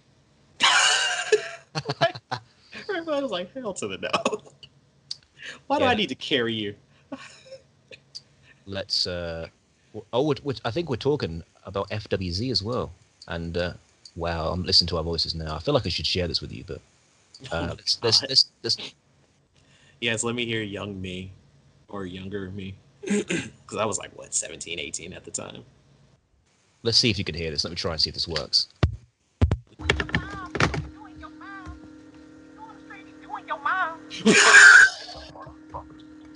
Now go fuck yourself. Look, we're just swearing at each other.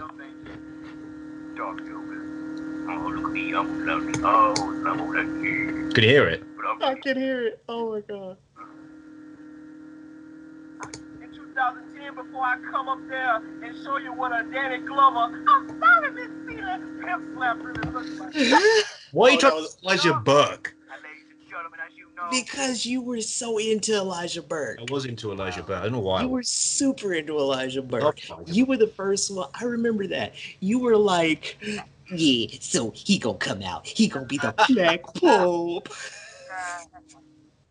even though I only watch WWE because obviously in this country I only get Look at my TNA on voice. Saturday nights, TNA Sunday nights. but I get Raw on Monday nights. Larum, tell him your opinion and fuck him up with that shit. You are such a How much would champ. it be urban? You're such a fucking champ. It's great. TNA just shocked the hell out of me. Anyway, let me. Does it shock you that American knows most British slang? It is, but I wonder if that was because I taught you that, because I gave you that No, one. because I actually have a lot. I have, because I think outside of the internet, I actually have some British friends. Who's your best British friend? There used to be this guy that worked at, I used to work at a Target, and there was this guy, his name was Dave. He was British. He actually lived in, I'm trying to think where he lived at. Manchester. Oh, right, yeah. And then he said, you know, he had some family, and he had a brother who lived in Bristol, so he would always like do slang to me, and we would always try to understand each other, and so that's where I know where chav, wanker, git. Git. An old git. Yeah. So we've pretty much wrapped up all the topics, pretty much, Mr. Styles, that I've pretty much put up here. Anything you want to throw into the conversation? Wait a minute! I see a guy in Battle Pro called Silver Wolf. You didn't steal that from who I thought you stole that with, did you? No. Yeah, you bloody bet. Right. I just happened to see him from Manchester, England, and I thought, No. I wanted to make an English wrestler. good, because I'm starting to think if you're a big bloody Judas. Nah. The only ones I literally took, which I can say were 50-50 because I helped you create them, is Butcher, Metal. In fairness, he did help me create them, because if Loudon didn't help me back then, you would be seeing Jizzle Bees all over FWC. And that's the last thing anybody needs. and everyone look at you like, what the fuck is wrong with this guy? Oh, Why did he call him Jizzle B? Does he know what that means? I would have made WrestleMania. It would have been Elijah Burke versus Jizzle B for the world title. One of the things, actually, I want to just remember off the top of my head, which I know that you love. Do you remember Jeff? Jeff. Why? Just why did I do that? I don't know, but I still find amazing humor in that, where you literally have a guy with the most simplest name, and he's just this big burly black guy who looks like an anorexic Bobby Lashley. He literally, people would just run around the ring and just shout Jeff, Jeff, Jeff, and I just annoy Loudon with it by just saying Jeff all the time. Where? So we are almost towards the end of our conversation with Mr. Star, but I think as we head down memory lane, what do you think the big changes, big differences are from CAW back then to now? A lot more effort put into the shows. Sure. Basically, besides the game changing things, I think another thing has been that a lot of people adaptability, if anything, adaptability, and putting a lot more effort into the shows, and basically understanding that yes, this is a hobby, but also at the same time, remember it is a passion, it is a hobby, and and everybody puts love and work into their hobby. Absolutely, you are right with there, and we all need to be good to one another, be better to one another also as well. Of course. And as we sort of head to the end, I don't know if you know, Mr. Loudon, but on this show, as many men have been and walked through these through this podcast. We do love at the end to do a good old Q&A of the questions that I have compiled for each individual guest. So I have certainly compiled loads for you, Lau, and you're going to love it. You're going to absolutely bleed and love it. So I'm going to start off with 2 that I ask every single person, and then I'm going to get into some which are especially for you. So the question that I ask everybody, Loud and Styles, who is the most overrated CAW? Me. You? You can't say you. I know, I'm kidding. That's a tough one because shit. I can't say most of them because they don't really, they're not really around as much. Okay. Well, who are you gonna say? Danny, but Danny's not around as much. You know what? No, I'll go like this. I think the most overrated so far. And don't take this as a dig because I love you, man. Mikey Truth. Oh, really? But at the same time, he's super good at what he does. I wasn't how I feel. You taking a dig at my boy? I've always looked at it like this. Look at you versus Malik Brown now. Oh, everybody wants that. What are you talking about? What is it you find about him that you think's like overrated?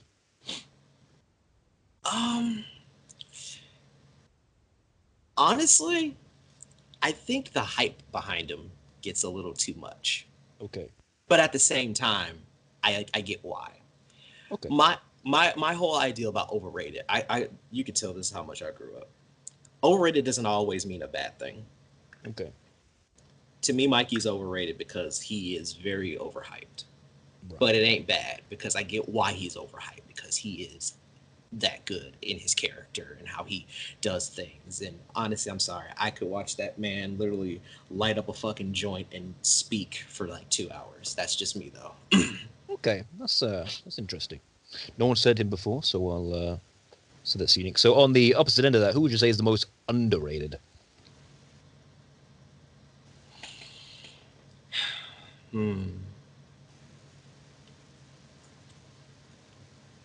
Tommy Kazarian. Tommy Kazarian. That is not a name I have heard. Do tell me who Tommy Kazarian is. Tommy Kazarian was a guy that was made from a old. He was what's first the created, CCL? Yeah, he was the former CCL world champion. He's in the tag team with Future Foundation. He with Okay. Matt Phoenix with Future Foundation. To me, I think he is underrated because quite frankly, I think Tommy Kazarian should be a main eventer or get another shot at the main event. Okay. Well, I like the 2 answers you've given. Usually most people say underrated as themselves, and then they usually just say Danny Jackpot or Smokey. So at least you brought something very different to the table. I appreciate that. That's too easy. Well, that's what I thought. That's a cheap. That's the equivalent of a cheap pop. Why would I do that? That is a cheap pop. That is most certain. So we now go to some Q&A that I have piled for you, Mr. Styles. So, what do you enjoy more, commentary or being a wrestler? God, being the wrestler, honestly. Okay. Well, I'll commentate every now and again. Well, that actually led me to my next question, which is, are you going to be doing any more commentary now? Since I've basically told everyone how wonderful you were. If the time is right, yeah. Because I got plenty of time now and I can do it. Well, I was going to say, yeah, anyone could be doing anything right now. Everyone could bloody hell. I'm doing loads of things at the same time, so I don't just get bored of everything. But hey, we gotta be doing what we gotta be doing. Right. Is WEDF dead? Not if Frank Dawes has anything to say about it. I kind of feel like it is a little bit. I mean, it's dead in the sense that it doesn't get as much views as it used to. But here's something that I used to say to him back then. Now, he used to get burnt out quite a lot. Completely understand what we used to do this. And some people do it today. Getting burnt out can be, hard because, try and get out of it. And I used to say, even to the younger guys, I say, look, get burnt out, step away from it. Don't touch it, don't do nothing. Go do something completely different. And then maybe if it's a storyline you're stuck on, or maybe a guy, it will just come to you when you're doing something else. You remove yourself from that situation. The things that I find about WEDF is this. One, too many cooks in the kitchen, as I mentioned ages ago. It needs to cut them people out, or say, here's what I'm going to do. Clear communication. These are your roles, but I have the final say, and that's it. Or because I think what that kind of does is, if I was in his shoes, I think maybe this is my baby, this is my thing, this is my show, and if someone's taking it away, then I kind of feel like I'm losing it. So fine, don't do that. You have the final say. You do those. One of the number one things that I always used to say was, you have too many shows. Oh boy. I know you're Yes. trying to do everything that was, WWE style, but stay away from it. You would obviously get burnt out by doing, 3 or 4 shows.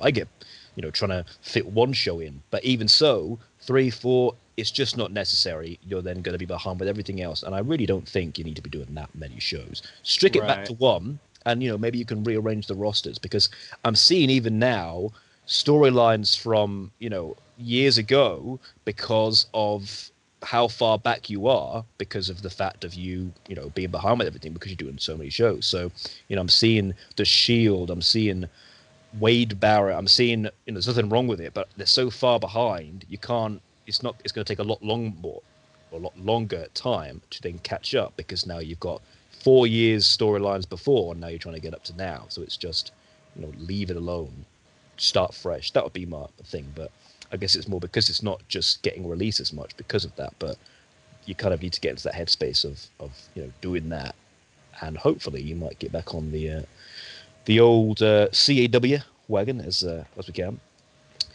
Mr. Styles, who is your favorite FWZ wrestler?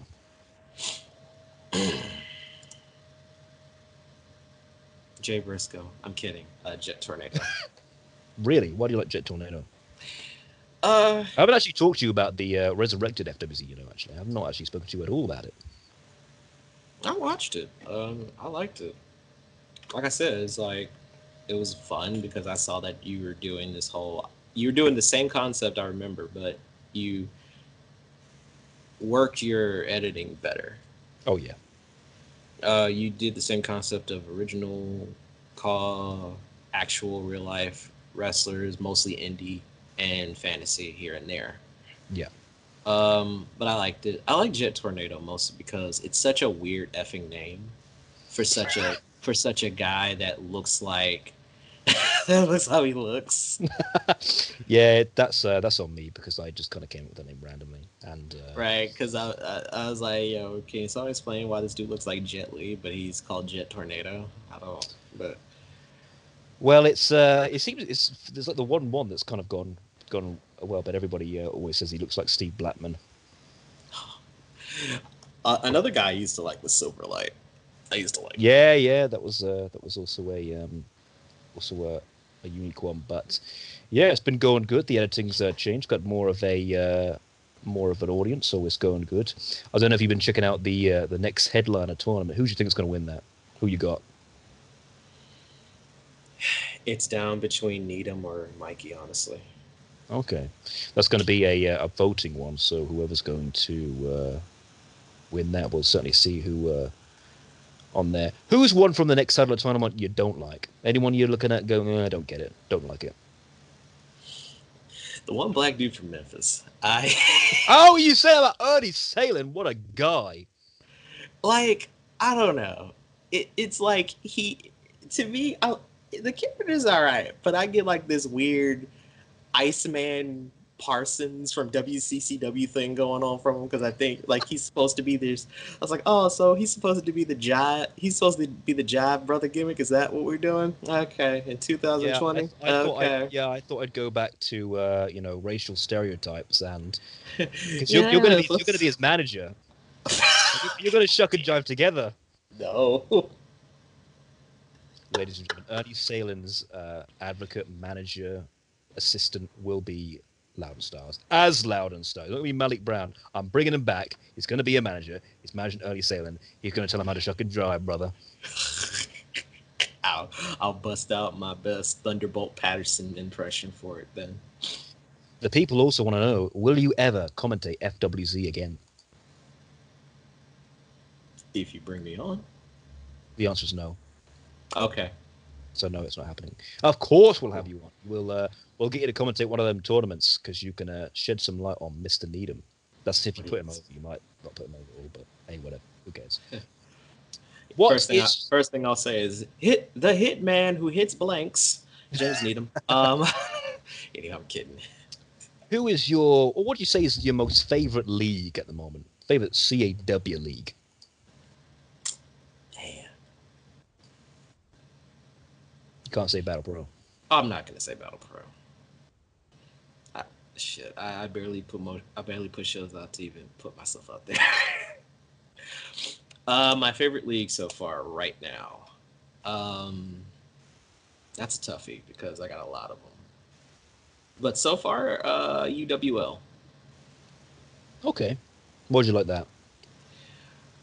I like, well, basically, besides the fact that I like some of the crazy shit that he comes up with, you can tell that he improves every show, and he has such a crazy ass idea and imagination, and he just does stuff that you don't see a lot of in leagues. Like, just his last season alone, he was one of the first guys. I wouldn't say he's one of the first, but he's one of those dudes that isn't afraid to be like, oh, hey, I'm gonna have this match with two women. One of them's gonna bleed a lot.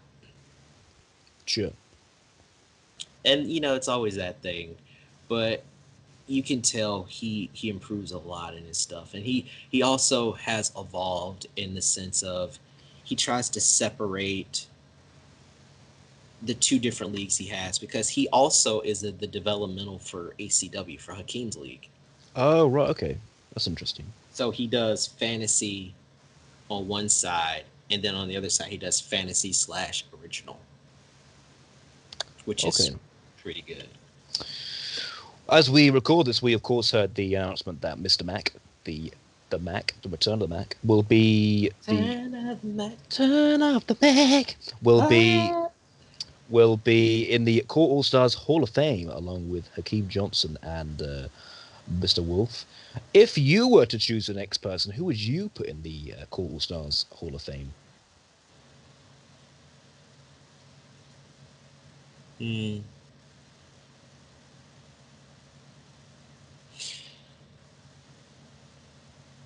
Let's see. JC Wolf. Hell no. El Navino. God, no.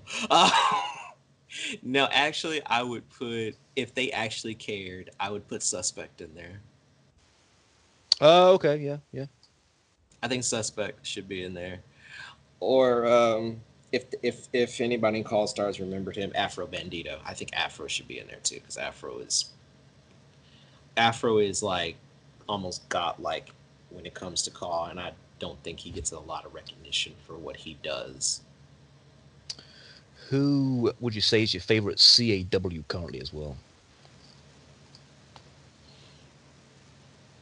Of course, you're seeing a lot of them because you're booking a lot of the territories, as they used to say.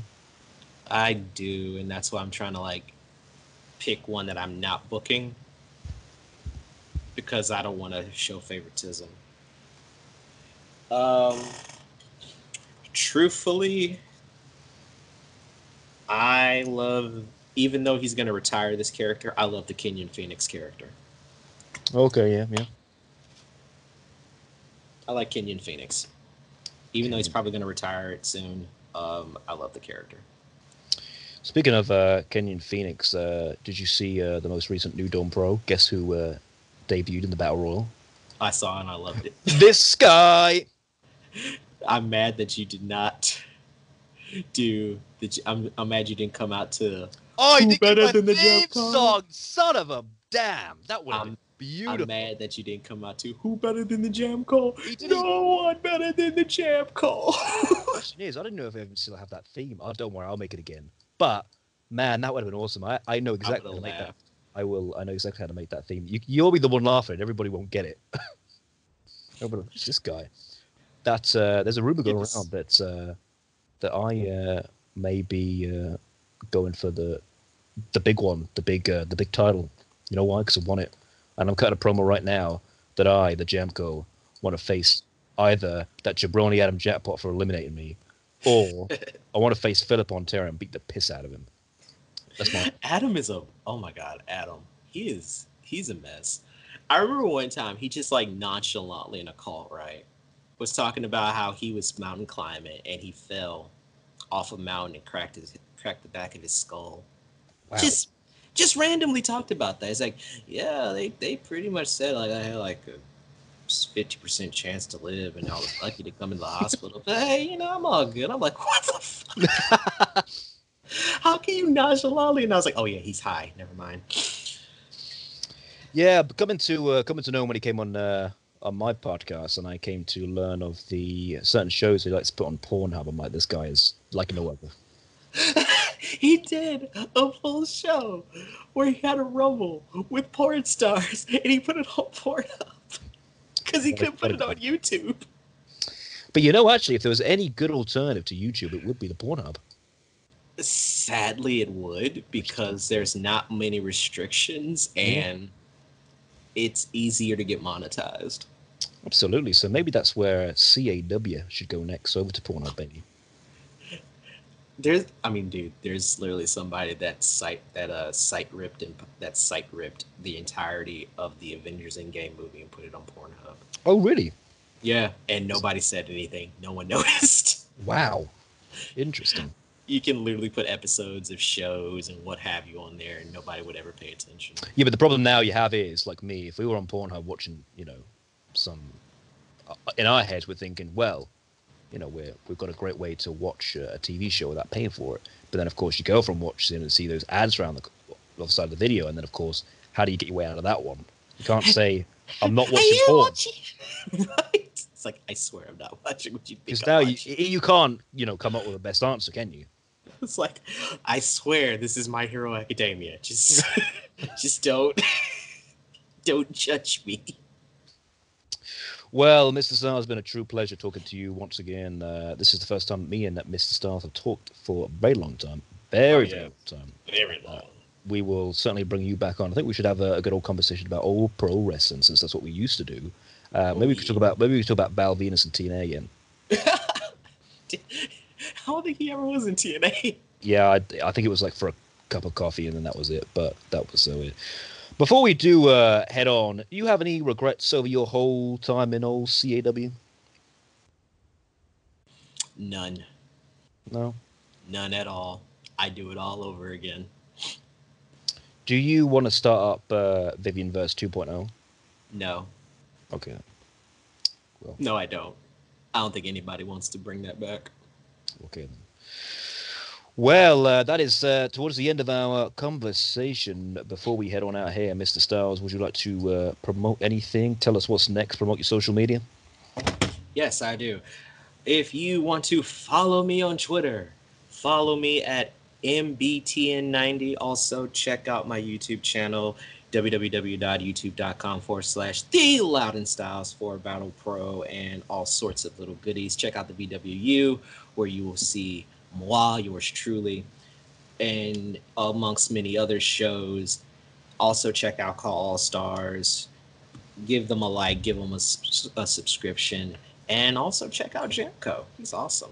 I am awesome. He's right. He really is right. We're going to head out here. Appreciate you coming on to the podcast. I know you don't really have anything else to do, but I've got to be nice. But actually, Loudon, before we go, I am undefeated in the FWZ, and you never defeated me in the ring. So technically, that's a match that never happened. So I'm undefeated. Yes, that is a match that's never happened. So Malik Brown versus Jamco, you know, if it's booked in my league, of course I'm going to go over. I don't do the job, brother. Of course. I've pretty much already done the job a lot in other companies. Ain't fucking funny. And sometimes a lot of people look back at it and they're like, "Why did you do this? You shouldn't have done this." Anyway, to rate this podcast on the website ratethispodcast.com/FWZ. You can also go back on the streaming services, Spotify, Google Podcasts, wherever the hell else we are. I can't remember every single one. There's like 12 of them. But we're going to be heading on here. This has been our conversation with Mr. Malik Brown, or as I call him, Loudon Styles.